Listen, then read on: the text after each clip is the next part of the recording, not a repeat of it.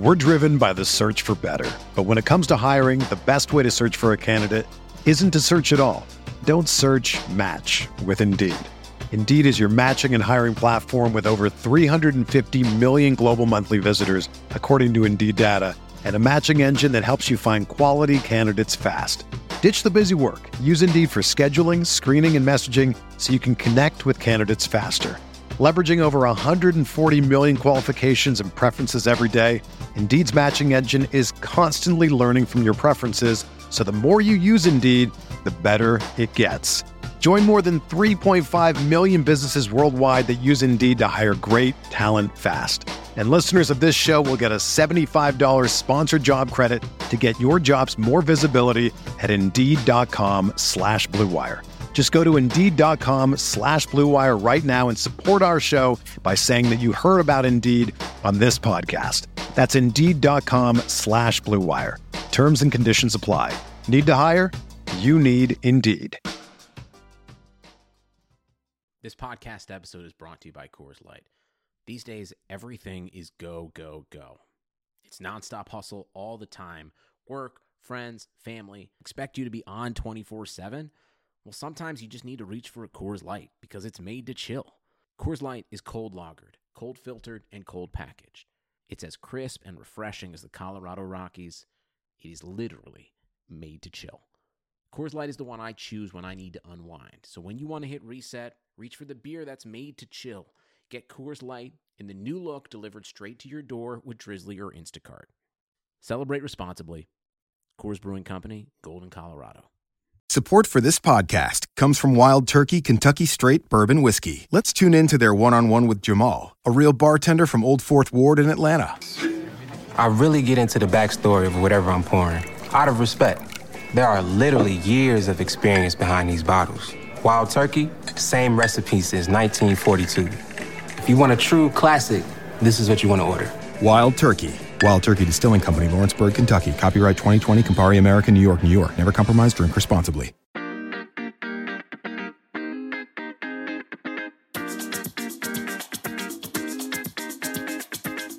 This is the RotoWire Fantasy Football Podcast. Here's your host, John Halpin.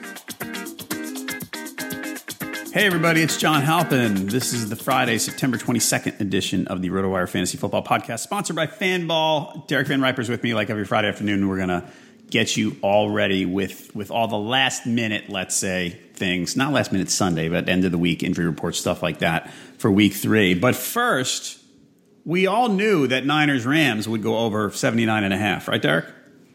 Yeah, we had Dalton Del Don on the XM show yesterday, and he was just really lamenting that was going to be the only game he was planning on going to as a Niners fan. I think he lives kind of far away from the stadium because everybody does. So he was upset about the traffic, low scoring expectations, and actually turned out to be what I think is being referred to as the best game of 2017 so far. Right. I mean, it might wind up being the best game of 2017, period. It's not, definitely not out of the realm of possibility. Are you going to be disappointed, though, if last night's game is the best one we see all season?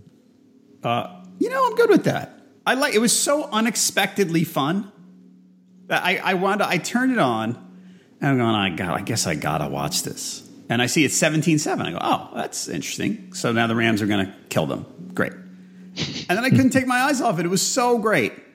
I had such a great time watching it with the fumble on the kickoff return and the onside kick and Gurley running well and Jared Goff looking like a real live quarterback.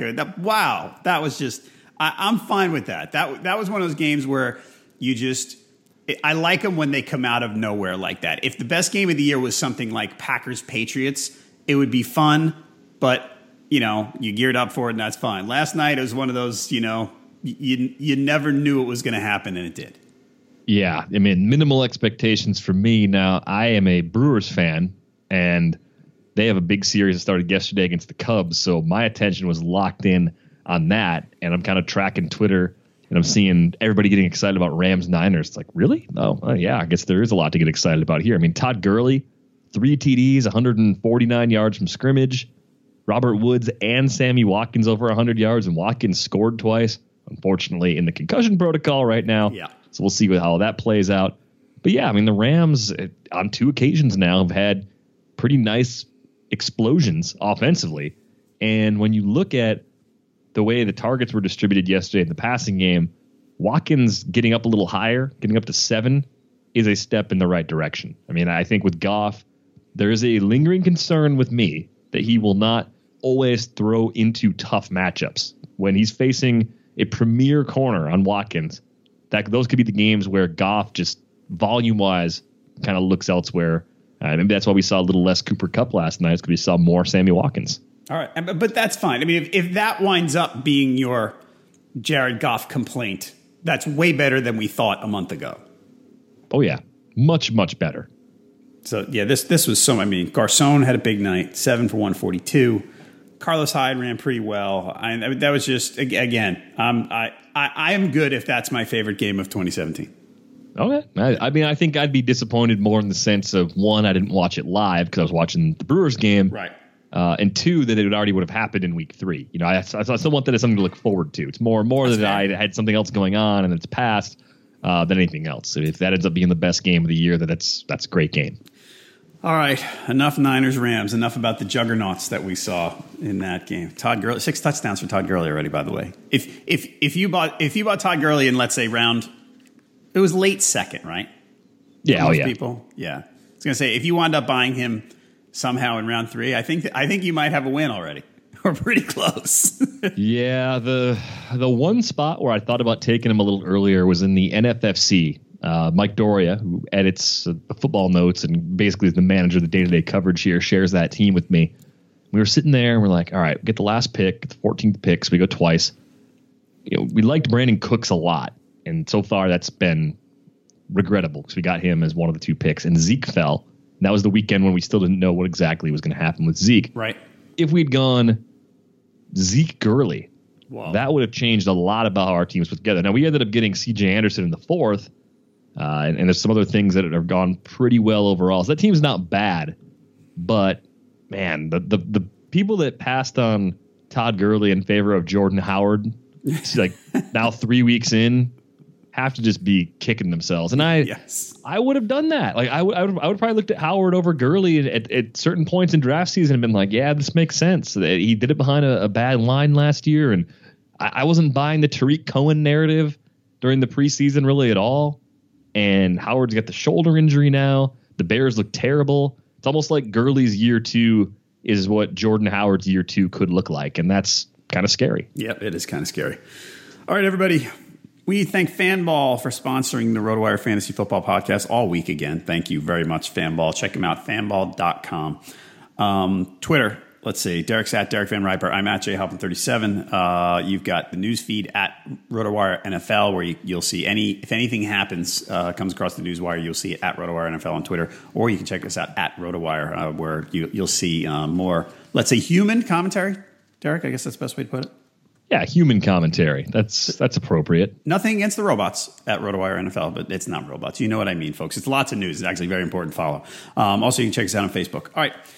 So we're going to go through some Friday afternoon news, talk about some things we like, talk about some injury reports, things like that. So the latest out of Tennessee, DeMarco Murray limited on Friday. The ESPN Titans beat writer said that basically whether Murray plays or not, you will see a, quote, significant workload for Derrick Henry. So if Murray's out, you're locked and loaded with Derrick Henry. But if Murray plays and you're a Henry owner, you're starting him, but how confident are you? You know, I'm kind of lukewarm on it this week. I think the Titans' offensive line is good enough to match up against most fronts. I think Seattle's a good run defense, maybe even a very good run defense, even though Carlos Hyde really shredded them quite a bit in week 2. That was an ugly game between the Niners and Seahawks, by the way. I think we talked about that a little bit on Monday. So I'm looking at it, and Henry, even if Murray plays, Henry is kind of like a must play, at least as a flex, I think, and in most circumstances. I mean, if you're in like a 10-team league, you're loaded at running back, maybe you got a case there where you don't have to play him. But I would kind of take that report actually at face value in this case, because if you're the Titans, what incentive do you have to run DeMarco Murray into the ground in week 3 against a really physical Seattle defense when you have a 6'3" bruising back like Henry who can pretty capably handle the extra workload for a week or possibly 2? All right. So actually, who do you prefer? Let's say this is a hard one because most people weren't able to get Henry as a handcuff for Murray, right? On draft day because Henry was going too early for that. But all right, what I'm getting at here, let's say you did. Who would you play? If Murray's active, who would you play? I'd play Henry this week. I just think it might have something to do with the depth that the Titans have at running back too, where they could have Murray available, they could use him if they need him, and then just not really use him that much and rely heavily on Henry. I just think that totally makes sense based on the way that team's built. All right. Vikings, Sam Bradford out again. How much are you dinging Diggs and Thielen? A lot. I mean, Tampa Bay ordinarily wouldn't be a matchup that you're really fearful of, but Case Keenum, as we saw last week, and it was on the road in Pittsburgh, this is at least at home, Case Keenum's not going to bring a whole lot to the table. I think with Diggs and Thielen, it's probably as much as you would downgrade a guy like T.Y. Hilton with Jacoby Brissett throwing him passes, where Diggs is like a firm wide receiver 2. Thielen's probably not that far behind him. Bradford's healthy right now. Now it's more like flex, low-end wide receiver 3. Look carefully at those next best options on your roster because they may ultimately be better plays than Diggs and Thielen, which is unfortunate. I like both of those players a lot. And I think it hurts Dalvin Cook a little bit too. I know some of the DFS sites still have him priced pretty low. It just hurts him because the 3-and-out potential is through the roof with Case Keenum. Yeah, it was too bad because Cook wasn't bad last week, but you're right. That limits him. It's not that he limits him, and it's not on every play. It's that the volume gets hurt by a guy like Keenum. You're right. Last week, by the way, Diggs 2 for 27 on 6 targets. Thielen 5 for 44 on 6 targets when Keenum played. So I think Bucs are going to win this game, right? Yeah, I think the Bucs win. I don't know if they would blow them out or anything like that, but I could see the Bucs winning by 6 or 7. Yep. Okay. Patriots looks like Burkhead's most likely on all these. Burkhead out, Gronk in, Amendola back in. And week 1, Danny Amendola was an interesting player, right? He was he was a type of guy who, if you're going to get it again, and he was 6 for 100, by the way, if you're going to get that Danny Amendola again, you want to start him. If he's active in PPR, is he a guy you want to start? Yeah, I think in a full PPR scenario, at least 12 teams, I'm at least considering it. I'm wondering if the snap count will go up from where it was in week 1. He only played 32 snaps, but he caught 6 or 7 targets for 100 yards in that game. And had 3 catches that went for 20 or more. That's pretty impressive. I like him quite a bit as an underneath guy, though. I mean, I think with Houston having a good pass rush, Brady's going to kind of emphasize getting rid of the ball quickly, so it's going to be more short and intermediate throws. So I could see a guy like Amendola thriving in this matchup, and probably James White as well for the Patriots. All right, so does it surprise you that the Patriots have the highest projected point total on the board? No, I mean, they're back at home. Brady hasn't lost back-to-back home games since 2006. The Houston defense is a little banged up, I think, at corner. They always find a way to kind of make the layup, if you will. And they're 2 touchdown favorites. I mean, that's where it comes from. I think I guess I could see them underperforming the implied total if Houston just completely lays an egg offensively, but plays a better game than some people expect defensively. So instead of putting up to 20, 28, 28, or total is, maybe they check in at 23 or 24. But with that personnel for the Patriots, it's not that much of a disappointment. All right, let me ask you another related question. With Deshaun Watson playing, and Deshaun Watson looks, we're talking about real life Deshaun Watson now, not fantasy Deshaun Watson. What defense is better than the Patriots this week? I've got them ranked second. You probably have the Dolphins going up against the Jets ranked ahead of them. I have the Ravens, actually. Okay, I have the Ravens against Bortles in London. Yeah, I mean, jet lag, just Bortles being Bortles. Ravens defense looking good. Over-under in that game is 39.5, too. Right. It's a really low total. Actually, Bucs-Vikings is down at 39.5. How high do you have the Bucs defense? I have the Bucs defense at number... Actually, I haven't moved it yet because of the Bradford thing. but I'm going to have the Bucs defense. You know what? I'm going to have it number 10, which is not too high. Yeah, it's not crazy. I've got some other ones I like a lot. Well, the Bills actually. The Broncos. The Broncos aren't like a streaming defense because somebody just has them and plays them every week, but I'm worried about the Bills' offense this week. They may sputter in a really big way, and I don't think it's because of what Denver did to Dallas last week. I think it's because the Bills offensively. I mean, you saw them play against the Panthers last week. They didn't even really look that good against the Jets, did they? I mean, when you account for how bad the Jets actually are, they really didn't. I just wonder if they're gonna. I have this image in my head of this game going the Bills' way, of the crowd and the defense and all that getting them a win, just because I am not such a believer in the Broncos. Like I have certainly underestimated Trevor Siemian, but I don't think. I mean, the Broncos are not a. I don't think they're a number one seed kind of team. So no, I don't think they are either. This is the kind of game they could lose for me. I mean, I could see them losing road games to teams that end up with losing records this year. I don't think they're going to lose this one. I was actually surprised they weren't favored by a little more in being the road team. Certainly as a factor, I would have thought like 4.5 was the line. It's actually 3. Right. So, I like the Broncos maybe a little more than you do. Okay. Let's see. Other injury stuff. But one more thing about back to the Pats and Amendola. So anyone who had any thoughts about Philip Dorsett needs to get him out of their head now that Amendola's back. I know they're different, and I know Amendola's a slot guy, but only so many balls to go around. The Hogan stuff. What do you do with Hogan this week? Like, how much do you? He seems flexy's the easy thing to say, and I say it because I have him 31st at wide receiver, which sort of is the definition of flexy. Yeah, I think if Houston were healthier in the secondary, he might be a guy I'd have on the bench. I think he's like a firm wide receiver 3 consideration, so kind of in the 30 to 40 range among receivers. Yeah. So even like in a 10-team league where you start 3, I think Hogan might be good enough in this matchup, despite Amendola's return, to give you a nice floor again this week. All right, everybody. We got to talk about daily fantasy sports. We're going to talk about it a lot today. And, sometimes you like playing, but you don't win. And not winning is no fun, especially when you're not winning against people who just spend a lot more time on daily fantasy. There's sharks in every daily fantasy pool, and sometimes they get you.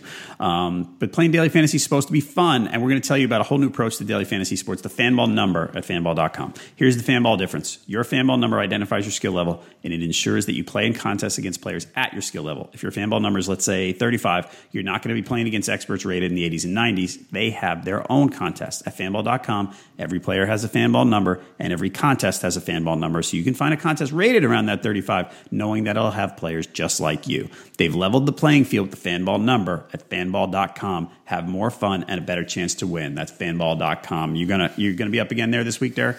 You won there last week, right? I did well in the I think it was the Chase to Charch, is what they called it, or Chase Charch after Paul Charchian. And I cashed in that free roll, and I'm going to be playing over there a little bit again this week. So I'm up to a 49 on my Fanball number. I think that's decent, but not great. So, it's new for me. So we'll see how week 3 treats me. All right.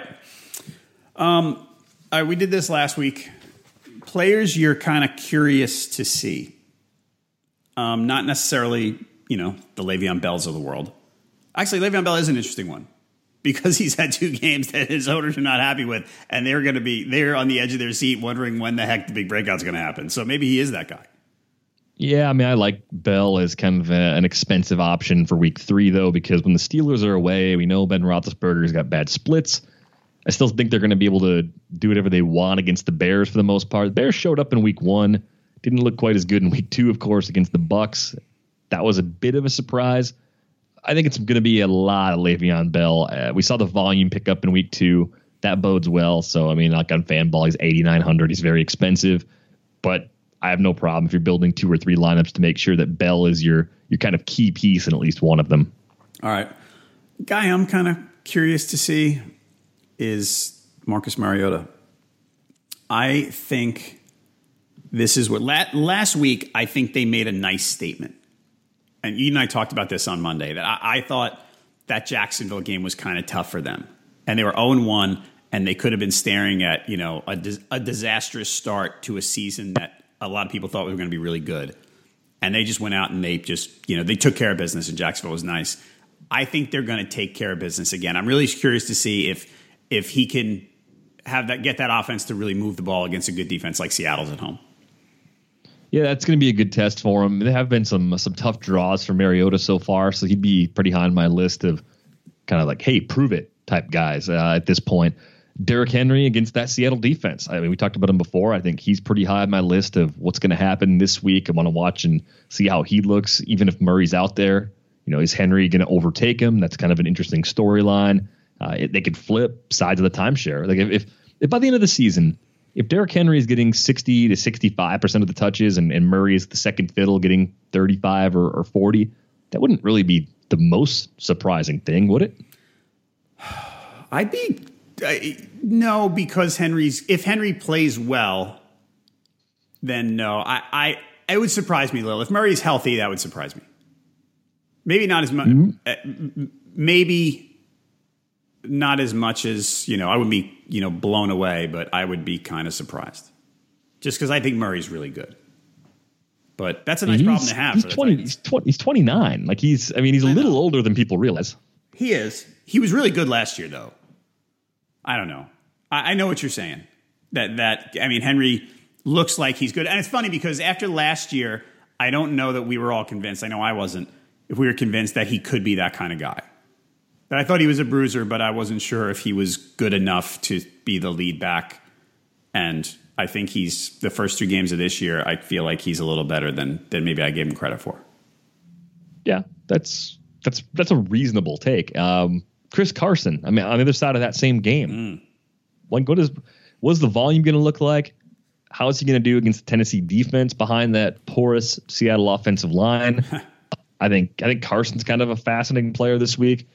Christian McCaffrey's been on my watch list 3 weeks running. I think this is an amazing spot for him against the Saints. I think with Greg Olsen being out, McCaffrey's going to help pick up that slack. I like the snap volume advantage he's had over Jonathan Stewart to this point anyway. I think people are starting to lose the faith a little bit. I think some DFS ownership rates will tick up a little bit again this week because it's the Saints, but I don't think that's bad chalk this week with Christian McCaffrey. Right. I think you're right. Carson's an interesting one because I feel like I've gotten a bunch of questions about him this week. He's one of the most popular players in the Twitter questions. And I'm going, and they're saying, hey, should I start? I'm going to look at the running back list. And I feel like I've been getting Chris Carson or with a lot of good or names like C.J. Anderson. Come on, really? People are thinking about that with those two guys? People are. And I think, like I said to you, I think Anderson's in a bit of a tough spot, but I think people are going a little too crazy about Carson after literally one good game. But I also think that if he goes, 9 carries for 14 yards this week, it's not necessarily an indictment of how he's going to do the rest of the season, because I think Tennessee's like this lines up to be a pretty good spot for the Titans. So Carson, I wouldn't quit on Carson after this week either. But people are going, I'll look up all the Carson questions, but they've surprised me certainly.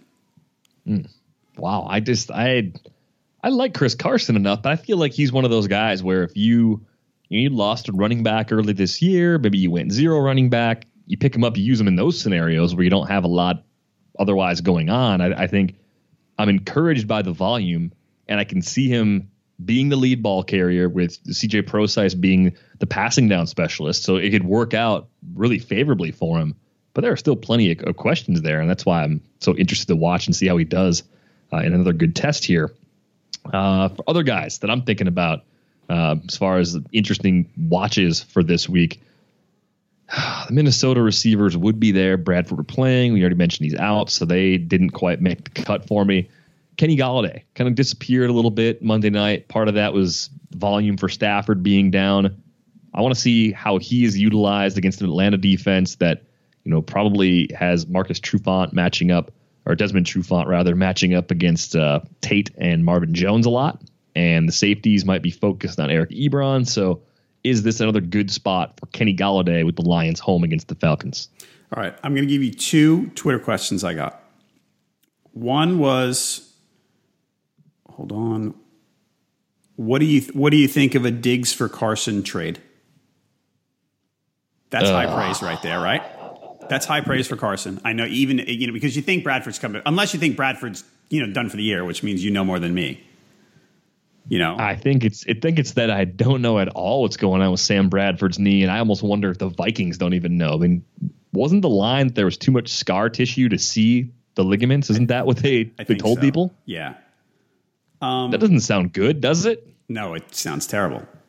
He's had a lot of knee trouble throughout his career too. So I mean, the amount of scar tissue is not surprising. It's not a secret or anything like that. But I think what that speaks to is some people just not having a lot at running back right now. Right. And I think it's actually a pretty fair trade. Okay. Because the uncertainty that you get because of Bradford's knee, like it chips away at the upside that Diggs has. And Carson, with your pie in the sky sort of expectations, what is he, a top 15 running back if everything goes well? If it goes well, yeah. Yeah, so you're giving up a top 25-ish receiver for like a top 15 running back if everything's clicking. I mean, maybe that's underselling Diggs' ceiling a little bit, but keep in mind the one game Bradford played was against the Saints. So right. But everything looked amazing for the Vikings in that game. Right. But the odds of Diggs' ceiling being reached are better than the odds of Carson's ceiling. Absolutely. But it's kind of like in fantasy baseball season for the listeners out there who play both. If you had pitching, you were great. If you didn't have pitching and were trying to trade for it, it seemed like this year, more than any other year I've ever played, you had to overpay to get it. And I think that's kind of how running back is shaping up right now.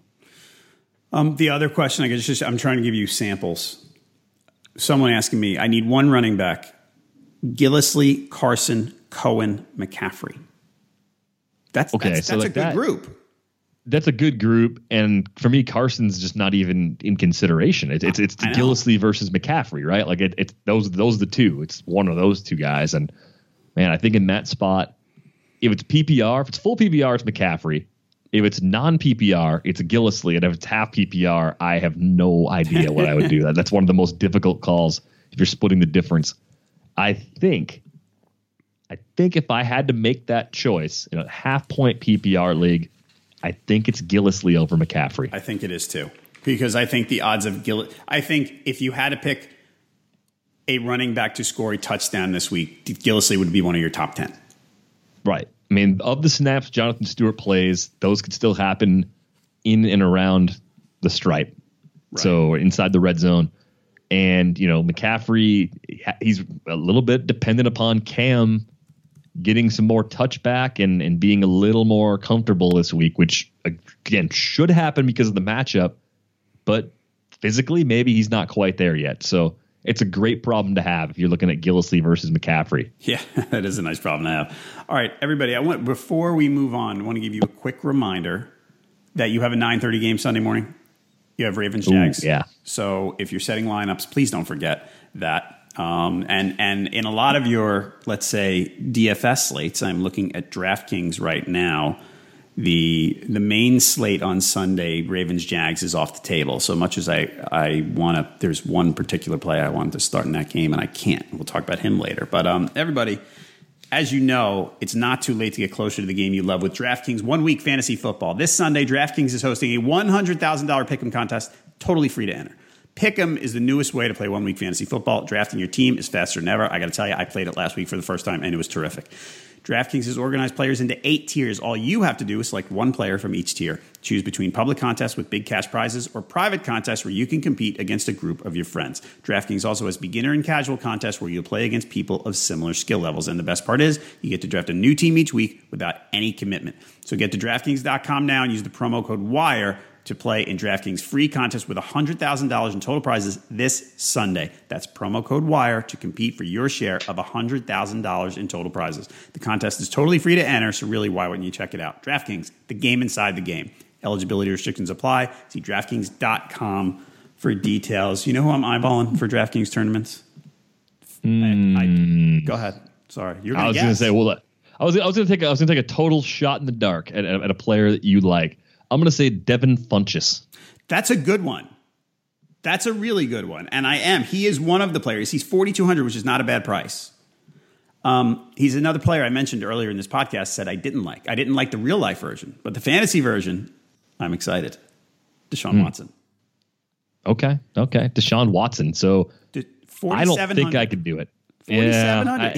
He's got to run. If he runs for 50, there you go. You need the rushing TD. Like if he gets the rushing score and like 30 or 40 yards on the ground and even just throws for like 120 or something, which he could do more than that if they're playing catch up, that makes value at that price point. Yeah. So I see the path. Then do you pair him with anybody? Do you go like completely off the rails and go Watson with like Lamar Miller and then just like fade DeAndre Hopkins too? Because the Patriots can often take away a top option. It's a bold strategy, Cotton. I don't know. Or like Watson with like Ryan Griffin in the flex. Yeah.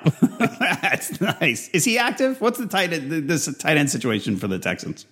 He's supposed to be back. Somebody else has to catch some passes behind DeAndre Hopkins. So yes. I'm actually in a 2 tight end league in the Stopa League. I'm playing Ryan Griffin this week because of the Tyler Eifert injury. I love leagues like that. About. I love leagues where you have to play a guy like Ryan Griffin. They're so great.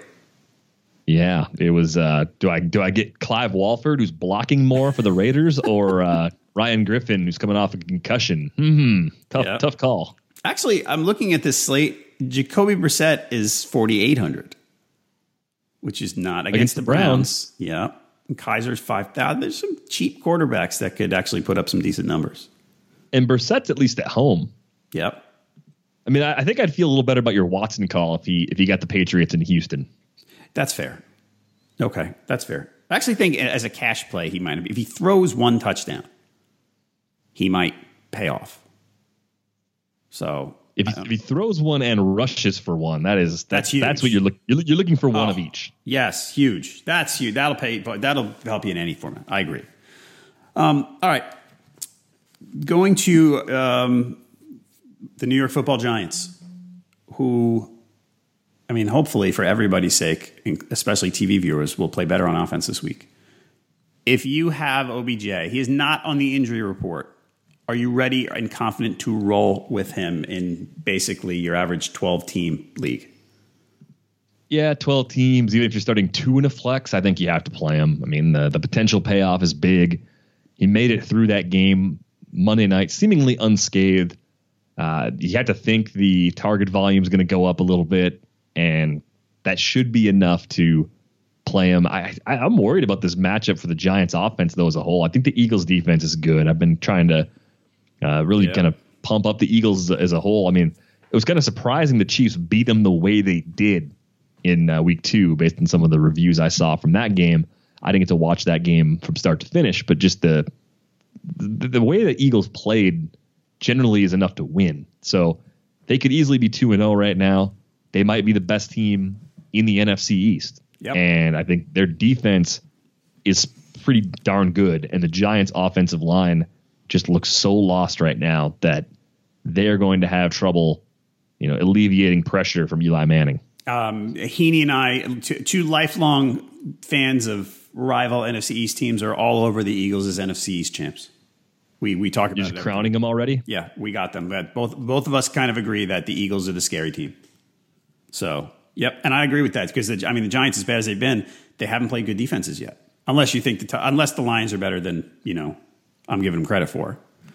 They could be a little better than we all thought. Yeah, like that's not out of the. I mean, I have. We all thought they were terrible. Yeah, I think the Lions are perpetually terrible because of my childhood and even some of the things that have happened in my early stages of adulthood. Yeah, and that's more about my development than the actual age that I am. Like I am more like a kid than I should be for my age. If that's what does that mean? I still watch a lot of animated shows, and I play Rocket League, so I just do stupid things that someone in their 30s shouldn't do.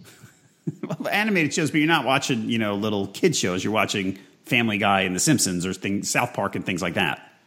Oh yeah, I mean I'm watching like The Simpsons and BoJack Horseman and stuff like that, but I don't know. That's probably not a mark of actual maturity. Oh, no, I don't know anything about BoJack Horseman. I feel like I never heard of it until a month ago, and I have no idea what it is. It's really dark. A lot of good talent voicing the characters, and I think it would be even funnier if you lived in LA at any point in your life. But I've never lived in LA. I think it's hilarious, even though it's dark. I can appreciate good dark humor. And Rick and Morty, what's up with that? Do you watch that? No, I kind of see. I saw this on Reddit. There's some kind of like Rick and Morty versus BoJack fans thing. I don't really know what that's about, so I'm gonna check out Rick and Morty. All right. Yeah, I don't watch enough TV anymore. So that's how my wife. I don't watch enough TV. I need to watch more. I'm definitely below the curve for the amount of TV I watch. We actually joke around that, when people do the, what if you won the lottery? We say that we would spend 6 months watching TV to catch up on all the shows we've missed over the last 10 years, like The Wire. Right. Yeah. You'd do it though. You'd probably buy a boat and then like float around somewhere on a boat in like the Pacific Ocean or something, or go to Hawaii and do it out there. You'd watch it out there and like sit on the beach and watch the TV. That would be fantastic. But yeah, there's so much TV to catch up on. She just watched Ozark, by the way, and didn't like it as much as she wanted. I haven't seen it yet. Still not on my radar. I think our buddy Vlad Sedler is a pretty big fan of Ozark. Really? All right. I got to check. I think I might check it out. Although after my wife's negative review, I'm not sure I'm willing to invest the 8 to 10 hours that it would take me. So I don't know. You could start with like an episode or two and just see if you get into it. I know. And I think Silicon Valley's next. I think that's my next show that I need to binge. Because I haven't seen it enough. But we'll see. All right, back to football. Packers. Some injuries last week. And we had Jordy get hurt, but it sounds like he's going to play. Cobb is doubtful. If Cobb is out, are you any? I know they're going to have to shift people around a little bit. Any interest in Geronimo? Moderate in Geronimo. I think he's better suited to play on the outside. Cobb runs a lot of routes out of the slot. I wonder if we'd see more 2 tight end sets and Martellus Bennett coming off a game where he had a few drops. If he ends up being the guy that kind of peaks up a little bit in value, this could be a really nice high-scoring game. The key, though, for the Packers is getting at least one of David Bakhtiari or Brian Bulaga back on the offensive line. Bulaga's questionable. Bakhtiari probably won't play. He's doubtful. The reason I think this game is going to be a shootout, though, is like both teams may have issues on the offensive line, but I'm not sure either team has the pass rush necessary to really do much about it. Nick Perry's not going to play in this one, most likely. He's also listed as doubtful. Jake Ryan, one of their linebackers for the Packers, is down. So they're really banged up. Devon House, one of their top corners, doubtful. None of those guys practiced all week. I'm surprised Nelson was able to come back and fully practice Wednesday. I think he was limited Thursday, and I'm not sure how much he did Friday. But after he left so early Sunday night, I figured it'd be a couple weeks before we saw him again. Right, me too. All right, so teams that have to bounce back this week, we've talked about some of them already. Yes or no, Panthers? Yes or no on what? Will they bounce back this week? Will this be the week where you say, okay, my concerns about their offense are at least somewhat alleviated? Yeah, the Saints cure all offensive woes, I think. Right? Yeah, that's kind of what I think too. And we talked earlier about how Lattimore's not playing, you said? So yeah, he's out. Yeah, that's rough. That's brutal. Isn't it, though, the kind of thing where if the Panthers play well, you're like, okay, well, they made a layup, but then you still have some doubts about them in week 4, don't you? Right, and I think they go to New England next week. So, I mean, if they score 30 points, it'll be sort of they took care of business kind of thing. So, Seahawks, what happens there? I don't think the offense is going to gel quickly. Jimmy Graham, very banged up right now. Game time decision, running game, by the way. For Jimmy. Yeah, like that's not looking great. He could play and be limited, but I think the key for them is going to come out of their offensive line. I think offensive lines can take a half season sometimes to really start to figure it out. And even if they figure it out, it could still be a bottom 5 line. The key for them is just not being the worst line in the league by a huge margin. Like right. They could even maybe be the worst line as long as it's not by 3 standard deviations from the 31st best line. So I'm going to say no on the Seahawks. I think going on the road to Tennessee, tough enough spot where they're going to have some problems again. Okay, so let's say this happens the way you think it will. And I think I agree with you. There will be anyone who owns a Seahawks fantasy player, and we're specifically talking, Graham might be different because he might not play. Specifically, Wilson and Baldwin. If they lose, let's say 20-10 at Tennessee, are you at a good buy low opportunity for Wilson and Baldwin? Yeah, I would think that the owners in most leagues would be at the point where they're taking less than they paid, a decent amount less than they paid for those players. And the risky thing about it is just not knowing how long the lack of consistency around them might continue. Right. Because they're both good players. I like Wilson and Baldwin a lot, but there's only so much you can do when your quarterback is kind of running for his life on every play. Right. We talked about the Giants already, and the Bengals. I don't know. At Green Bay, I don't know. We talked about some injuries. Do they have a shot? New offensive coordinator. Would it surprise you if they bounce back and look like a competent offense this week?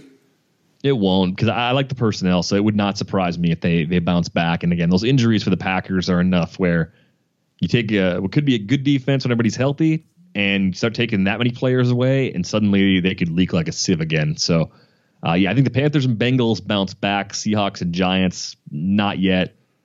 How much when you watch the Giants, like, do you think their protection issues are fixable, and do you think their offensive line is significantly worse than it was last year, or is it pretty much the same? I think it's pretty much the same, and I think they're gonna fix it somehow.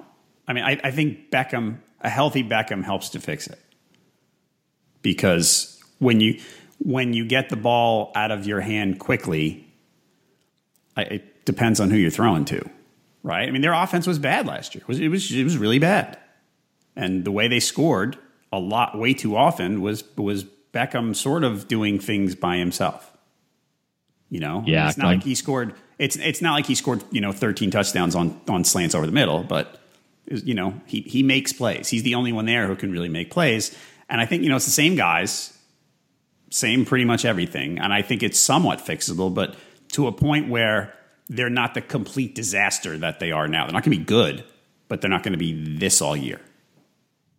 Yeah, that's probably fair at this point. I think with the Giants, I just want to find some way to feel better about Paul Perkins, and I can't do it. I bought him in the Stopa League as my second running back. Easily the worst money I think I spent in any of the auctions I did so far this year.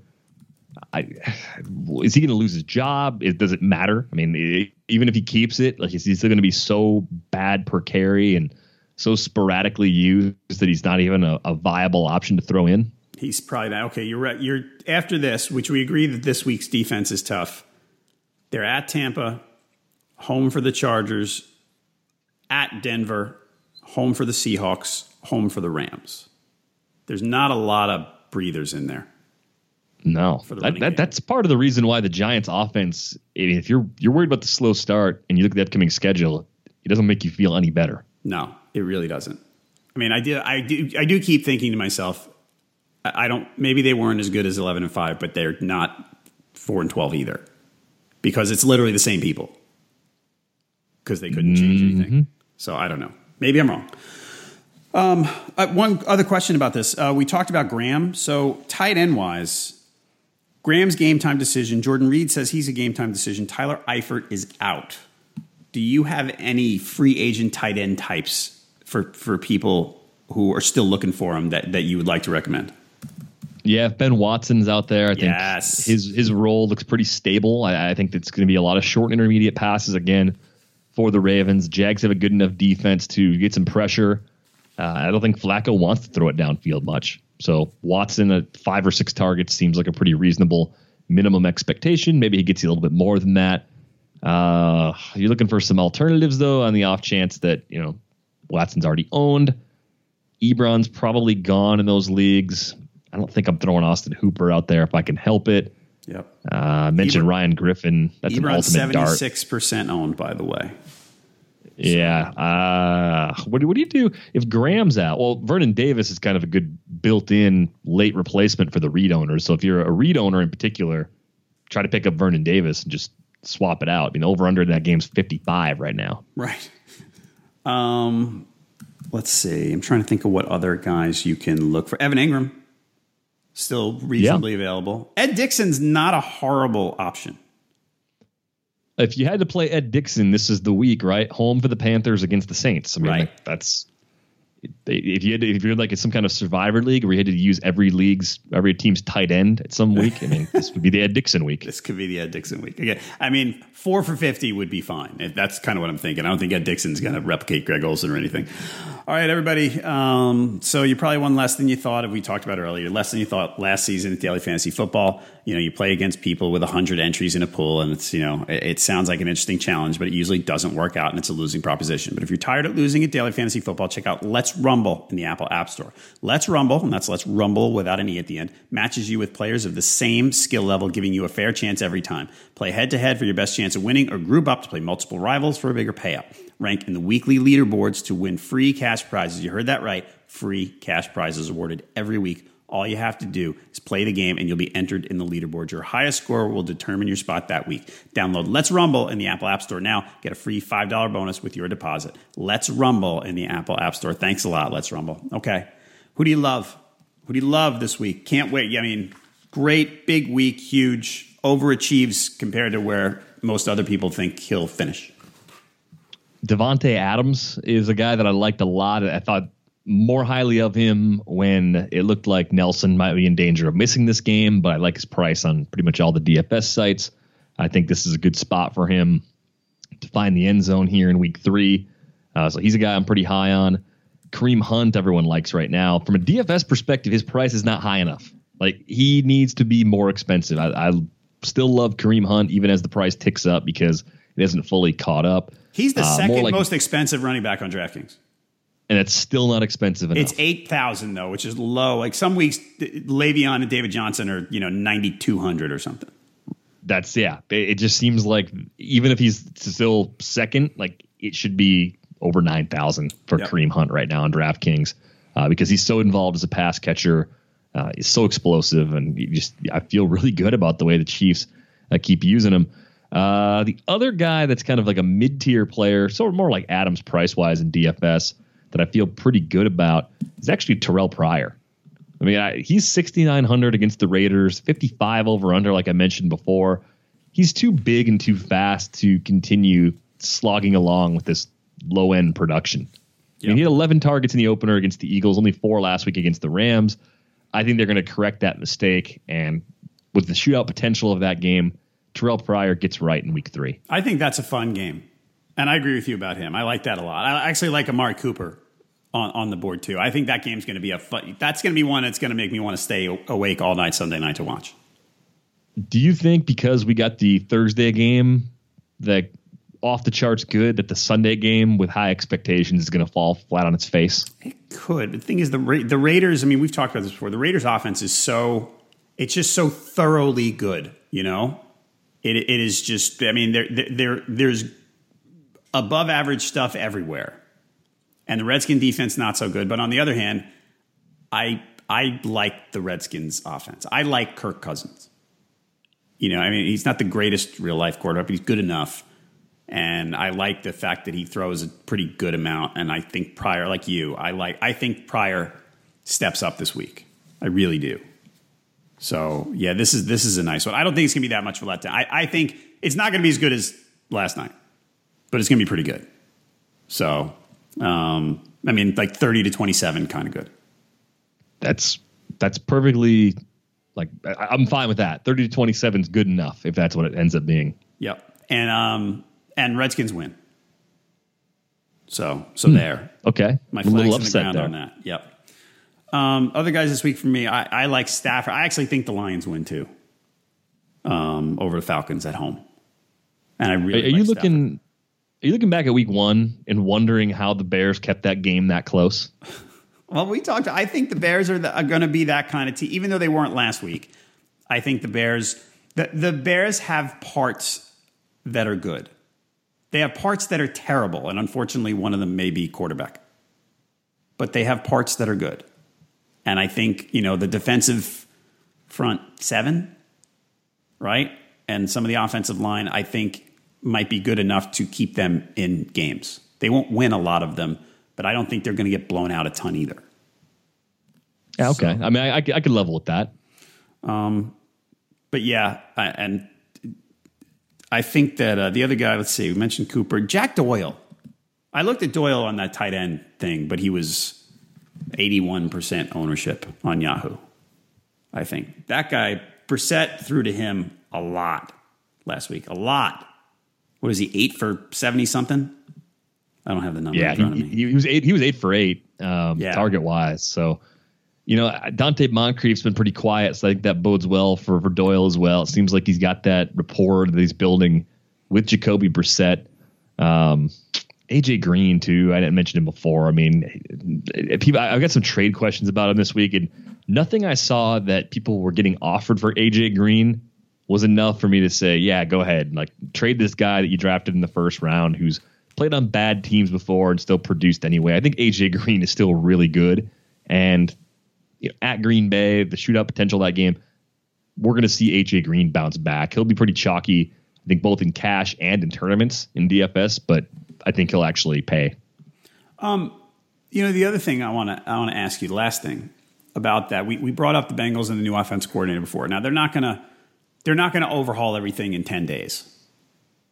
But do you think, and I actually had this conversation with Tim on Thursday, do you think they look at this and just after what's happened in the first 2 games and what they've seen before, do they look at this and just say, we just got to phase out Jeremy Hill? We can't do this anymore. It's pointless. I hope so, because at this point for Marvin Lewis, his job is now kind of hanging in the balance. Right. And if they want to keep screwing around and running 3 guys and basically using Mixon the least, like that, to me, that just hurts them. Mixon can do more than Jeremy Hill. I don't think that's any sort of secret. And I think with Bill Lazor, Lazor or Lazor, like I think it's always Lazor, forget. but I'm not sure. Yeah. It's awesome if it's a laser. Well, either way, like this is one of the things a shakeup should do. It should completely clean up that backfield. And if that happens, Joe Mixon's a guy we might be getting excited about again in a week or two. It's weird because early in draft season, people loved him. As it kind of played out, his stock fell a little bit, and that's proven to be the right call. But I just wonder if this shakeup is kind of the jump start Joe Mixon needs for this season. All right. What's your plans for the weekend? What are you doing? This weekend, I believe I'm going to drink a lot of beer and watch football on Sunday. So I don't have any other commitments that are kind of vying for my time on Sunday afternoon. So that's good. Saturday, I got to work Saturday. So I'll be here. I'll be doing the XM show for those of you who have it. It's 1 to 3 Eastern, channel 87. So previewing the week again. I've only done it like twice today now and one more time on Saturday. But hey, it's fun, right? It's what we do. Who's doing that with you? John McKechnie is with me tomorrow. Got it. So I don't think I've ever asked you this. Are you a beer snob like Heaney or not? I'm somewhat a beer snob. I'm not like top level. I mean, like on the beer snob cheat sheet, like Eno Saris is the expert. Like he's Le'Veon Bell right now on our he's awesome. That's why he writes about beer professionally. He's great at it. So if you're ever at a gathering and Eno is there, you'll probably have some of the best beer you've ever had. If Tim or I are there, you'll probably have very good beer, and probably less interesting conversation than if Eno were there. But we try to drink good beer, and there's plenty of it in this area, especially. But I think it's kind of almost nationwide now. Like within each region, there's good beer somewhere that you can get your hands on. Yeah, Charlotte actually has an interesting brewery scene that's popped up over the last 5 years, and so there's a lot of them. So lots of. I mean, you go to the grocery store and you have options of 10 locally brewed beers that you can buy, which is pretty cool. And speaking of Wisconsin, I actually grew very fond of the Leinenkugel's Summer Shandy this summer. It's really good. Yeah. I mean, lemony and, it's a little bit of, you want to make fun of me for it. That's fine. But as a summery beer, I wound up buying it probably a handful of times. Yeah. See, I'm not going to make fun of anybody for the beer they drink. I will, refuse certain offers. Someone's like, here, have a Bud Light. I'll be like, no, I'm good. Thanks. I'll just go have some water because hydration is really important. But if you like shandy, if you like throwing fruit in your beer, if you like, a Rodler is also a shandy. But if you're the cola beer person, I read an article about that. People are doing like 50-50. It was actually an article, I think, on Eno's site. That's sort of a bigger thing in Europe right now, where it's 50-50. It's usually like a brown ale. The author of the article tested a bunch of stuff, and I think Fat Tire came out as the best beer to go 50-50 with like Coca-Cola. I guess you could use Pepsi too if you got a strong preference. And it's called a cola beer. And apparently those are kind of like shandies, where it's, I don't know, younger drinkers drink them in some cases. Right. Shandies are great on a hot day. Yes. But I only want one of them. I'll take a shandy over a John Daly because I don't want to pass out in the sun. John Daly. See, I literally might, once I hit stop on the record button, I might be making myself a John Daly. You could have one John Daly before the pod starts. I think one is the limit there. Maybe I don't make them strong enough. I don't make them that strong, so I can go a few John Dalys in and still be okay. How many shots do you put in your John Daly? I'm not measuring. It's probably, is it a shot and a half? So like a finger and a half. Then if you poured in the vodka first, and the measure to be somewhere after the first finger, but not quite as high as the second one. Something like that. I'm gonna have to check that out. I'll send you a picture. All right. Because the John Dalys don't bother me that much, and maybe I just make them weak. But I don't know. The last time I had a John Daly, it's been a while. They sell a version of them, and they're kind of like Slurpees at the pool at the Mirage. And it comes out in a souvenir-sized cup. So I think it's a 32-ounce cup. And it was probably 5 years ago. It's got to be $25 to drink that. I think they were $20 or $25 a piece. And the best, I had one, and one of those giant John Daly Slurpee bombs made me feel pretty awful. Yeah. Because it's just a ton of booze. You're in the 105-degree heat. And I was watching other people I was with drink 2 or 3 of them. Like they kind of got pulled in by an attractive poolside waitress, and some people they're just not thinking, and they're just like, hey, yeah, bring me a third John Daly Slurpee. And then you see the look on their face after they start drinking, and they're like, yeah, this is not good anymore. Like one of these was enough. But yeah, I mean, it's good. It's actually good if you can have more than one. It means you're not overpouring on yourself. Like overpouring is bad with liquor. I'm not a big liquor guy. I'm definitely more of a beer guy. My problem is that as I've gotten older, I like things like pale ales, but they get too filling for me now, and I don't enjoy them as much. I like the taste, but after one, I just can't do it. Is it the heaviness of the alcohol if you're drinking like a double IPA, or is it just beer, the nature of the beer with the carbonation? It's more, but the thing is, I think it's partly both, but I wind up after the first, I don't have the same feeling after I drink a Blue Moon. Okay. I was going to say the solution to your problem, possible solution, I should say. Yeah. This may not work at all. You'd want something like a Founders All Day IPA, right? Like the sessionable IPAs, as the folks call them, where they're like maybe under 5% alcohol. Yeah.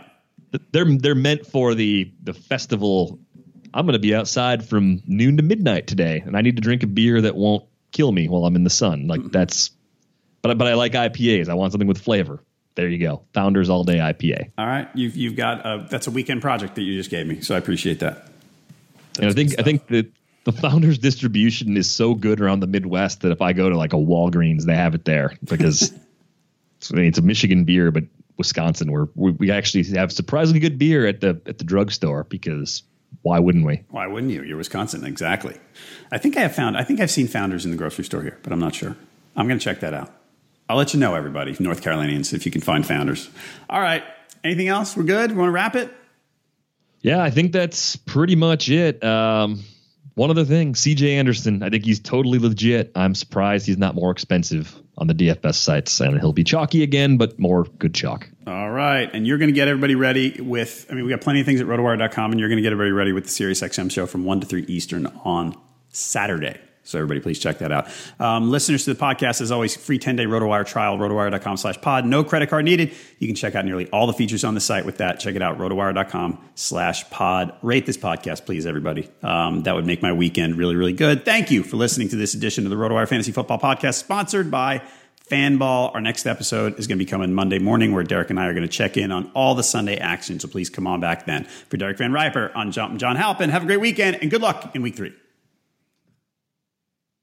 When you make decisions for your company, you always look for the no-brainers. And if you have a lot of mailing and shipping to do, Stamps.com is the ultimate no-brainer. It streamlines your process to make your business more efficient, which makes you less busy. Mail checks, invoices, legal documents, books, and everything you need to keep your business running with Stamps.com. Seamlessly connect with every major marketplace and shopping cart if you sell online. Schedule package pickups through the dashboard and automatically see your cheapest and fastest shipping options from different carriers, with rates up to 89% off USPS and UPS rates. And with the Stamps.com mobile app, you can take care of mailing and shipping wherever you are, even on the go. Make the same no-brainer decision as over 1 million other business decision makers with Stamps.com. Sign up at Stamps.com with code PROGRAM for a special offer that includes a 4-week trial, plus free postage and a free digital scale. No long-term commitments or contracts. That's Stamps.com, code PROGRAM.